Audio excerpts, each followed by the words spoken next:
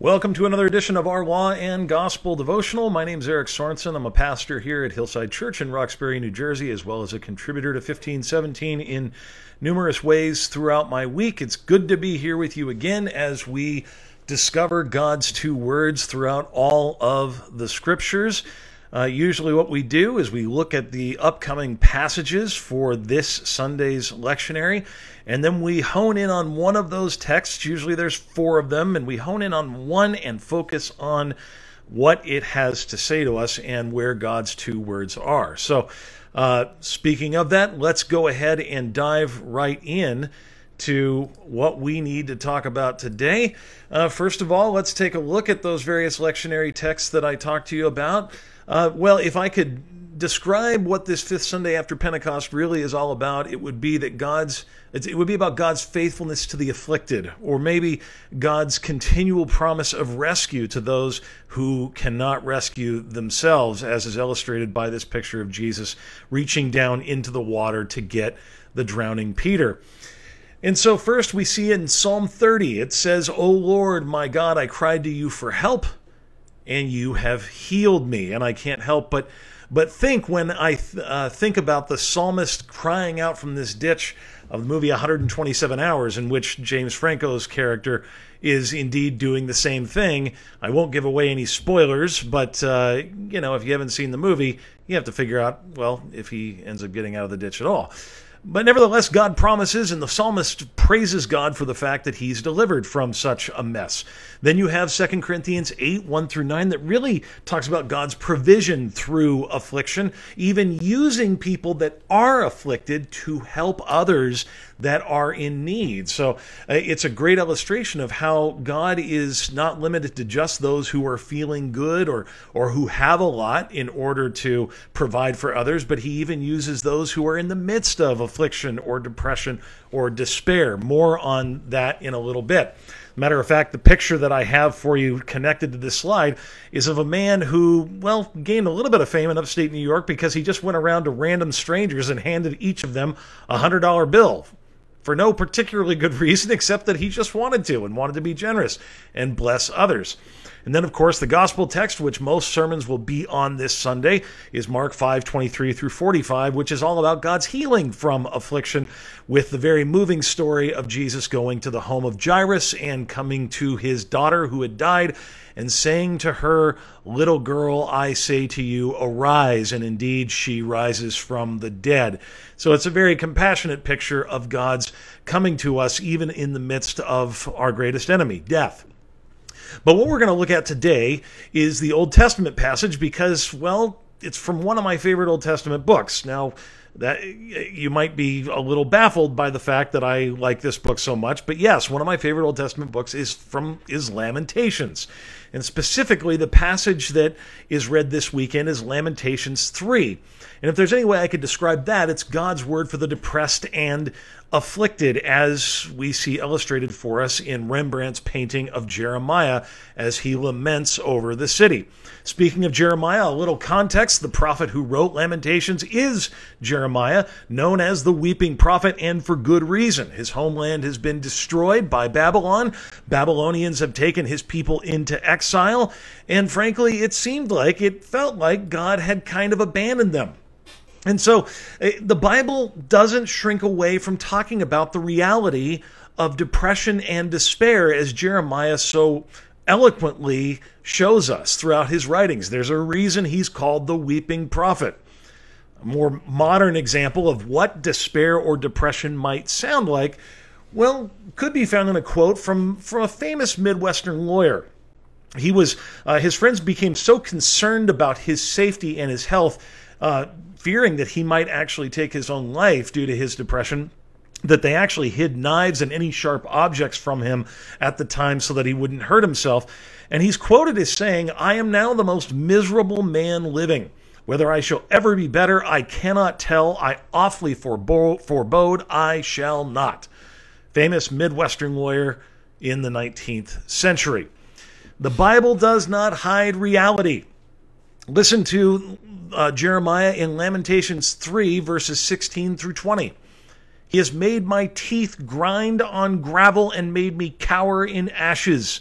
My soul is bereft of peace. I have forgotten what happiness is, so I say, my endurance has perished, so has my hope from the Lord. This sounds like the words of a man battling severe despair or depression. Remember my affliction and my wanderings, the wormwood and the gall. My soul continually remembers it and is bowed down within me. In other words, Jeremiah is noting what the 1990s film told us sometimes, that reality bites. And Christians are not immune from this feeling sometimes and from this struggle. Listen to St. Paul, 2 Corinthians chapter 1, verse 8. We were so utterly burdened beyond our strength that we despaired of life itself. Indeed, we felt that we had received the sentence of death. Yes, Christians are not immune from at times feeling like they need to tap out. They don't have anything left. I mean, St. Paul himself says he felt like it was over for him. He was ready to die. He was ready to tap out, as Steve Austin does in this picture. Again, Christians are not immune. When we look at the history of the church, we know that some of our great spiritual heroes indeed were afflicted with despair in periods of depression. Martin Luther famously dealt with Anfechtungen, which is really the way it's described sounds a lot like what people go through when they are depressed. William Cooper, the famous author of There Is a Fountain, was often described as a madman because he would go through such serious bouts of depression and thoughts of suicide. And Charles Spurgeon, a man known by some as the Prince of Preachers, struggled mightily with depression. He wrote, "Once my spirits were sunken so low that I could weep by the hour like a child, and yet I knew not what I wept for." He referred to it as shapeless, undefinable, yet all-beclouding hopelessness that cannot be reasoned with. He said, fighting this type of depression is as difficult as fighting with mist. And so it is not unheard of among Christians to go through the very same feelings of despair and very same feelings of challenge. And so the question comes, well, why does it happen? Well, to put it simply, because we're all part of a fallen creation and we're not immune from the other things that come with being a part of fallen creation. Just as we will die, just like those who don't believe will die, so we will have periods where we will suffer from depression or despair. Indeed, some of us will have clinical depression and may need medication to help with it. It's just a reality of being in a body of flesh, as Paul refers to it in Romans chapter 7. The way Paul describes our condition, you can find, I think, pretty accurately in Romans 8. There he says, "For we know that the whole creation has been groaning together in the pains of childbirth until now, and not only the creation, but we ourselves, who have the first fruits of the Spirit, groan inwardly as we wait eagerly for adoption as sons, the redemption of our bodies." Yes, we are not immune from the pain, whether mental or physical. We can be prone to the same struggles as anybody else. And yet, acknowledging that reality, that's not Scripture's only word, because there is hope. And as Red reads from Andy Dufresne in Shawshank Redemption, hope is a good thing, maybe the best of things, and no good thing ever dies. And so suddenly a different word breaks through in Lamentations 3, and this is one of the big reasons it's one of my favorite books. But for the first 2.5 chapters, it is nothing but depression. And really, for the last couple chapters, it's nothing but depression. But right in the heart of the letter, right in the heart of the writing in Lamentations 3, suddenly it's as if, just a different word comes in, a good news word filled with hope. Because Jeremiah says right afterwards, "But this I call to mind, and therefore I have hope. The steadfast love of the Lord never ceases. His mercies never come to an end. They are new every morning. Great is your faithfulness. The Lord is my portion, says my soul. Therefore I will hope in him." And it doesn't end there. Jeremiah continues to go on, meditating all of a sudden on the goodness and faithfulness of God, even in the midst of exile, despair, pain and depression. Jeremiah's hope is still firmly anchored in the Lord, even though we know he's not feeling good at the moment. It's as if he's reset by God's promises. And speaking of God's promises, you may have heard this one quoted from time to time. God will never give you more than you can handle. I would imagine many of us have that printed on the side of a mug, or maybe we've put it on Instagram. God will never give you more than you can handle. Well, folks, we need to clear up something. That is false. It just is. God will frequently give us way more than we can handle. Indeed, when we go through periods of depression, when we go through periods of struggle, as Jeremiah did, he couldn't handle it. Paul said he couldn't handle it in 2 Corinthians 1, verse 8, despairing of life itself. So now you say, well, what about that passage in Corinthians where it says God will never let you be tempted beyond what you can bear? But remember, that's about being tempted to sin. God will never tempt you into sin. No, there's going to be times, as a matter of fact, a lot more than we may recognize, that we can't handle it. And it's kind of designed that way, folks. We're meant to be dependent. We're meant to be reminded regularly. Yeah, I can't take it. And so a better way of saying things is God will never give you more than he can handle, because that is, in fact, true. When Jesus says, "Come to me, all you who are weary and burdened, and I will give you rest," well, that means we can trust him to take away the burden. That means we can trust him to handle it. God's ultimate plan for the depressed, Jeremiah goes on, "For the Lord will not cast off forever, but though he cause grief, he will have compassion according to the abundance of his steadfast love. For he does not afflict from his heart or grieve the children of men." He continues in verse 55 of that same chapter, chapter 3. "I called on your name, O Lord, from the depths of the pit. You heard my plea. Do not close your ear to my cry for help. You came near when I called on you. You said, 'Do not fear.' You have taken up my cause. O Lord, you have redeemed my life." And indeed, Jesus Christ has done the same for us. He has redeemed our lives from the pit, and he has made it so we have to look forward to a heavenly kingdom where there will be no more tears and no more pain and no more shame and no more depression. No more despair. It's going away, all thanks to what Jesus has accomplished on our behalf at his cross through his life, death, and resurrection.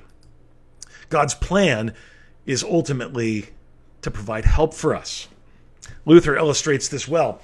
Dr. Luther's advice to one despairing man went like this: "Cease relying on and pursuing your own thoughts. Listen to other people who are not subject to this temptation. Give the closest attention to what we say, and let our words penetrate to your heart. Thus God will strengthen and comfort you by means of our words." Oh, how important it is for us, when we're going through despair or depression, to get out of our own heads, to have others come around us and carry us when we can't walk ourselves. Again, another piece of advice from Dr. Luther to a despairing man: "Therefore, my dear friar, learn Christ and him crucified. Learn to praise him, and despairing of yourself, say, 'Lord Jesus, you are my righteousness, just as I am your sin. You have taken upon yourself what is mine, and have given to me what is yours. You have taken upon yourself what you were not, and have given to me what I was not.'" He continues, "Beware of aspiring to such purity that you will not wish to be looked upon as a sinner, or to be one, for Christ dwells only in sinners." Yes, come as you are to the one who has died for you and promised to carry you. That's what we get. That's what gets us through the really challenging, hard stuff. His faithfulness to us, as each passage illustrates. Now, I want to close up this devotional by saying God will stay with you and use you even in the midst of depression and despair. And I'm going to give an example here that I realize can sound triumphalistic, and I don't want to do that. I don't give the example to sort of paper over the problems, The reality is we might struggle with depression or despair for our lives, for our whole lives. And it might not ever get just rosy all of a sudden or feel better and, drastically change. It might be a struggle for us with our whole lives. I recognize that. Nevertheless, people that do struggle with this can and will still be used by God in their various vocations. I know it. Let me refer back to the quote I talked to you about at the beginning of our devotion today, about the man who had to have the knives and sharp objects hidden from him by his friends because they were so afraid he was going to take his own life. The man who said, "I am now the most miserable man living. Whether I shall ever be better, I cannot tell. I awfully forebode I shall not." Well, that famous Midwestern lawyer who was in the very depths of depression and despair was named Abraham Lincoln. Yes, it's not our depression that defines us. It is Christ and Him with us that defines us. It is not our despair that defines us. It is God's faithfulness to us that defines us. And it is God working in us and through us, often in spite of us, that defines us. It is Jesus saying we are forgiven, children of God, that defines us. And that is where we find hope. I hope that is encouraging to you today. I hope that you have found some solace from God's Word for the times of challenge and difficulty that inevitably will come to all of us as we live out our days. May God richly bless you. Have a great week. Look forward to seeing you next Tuesday.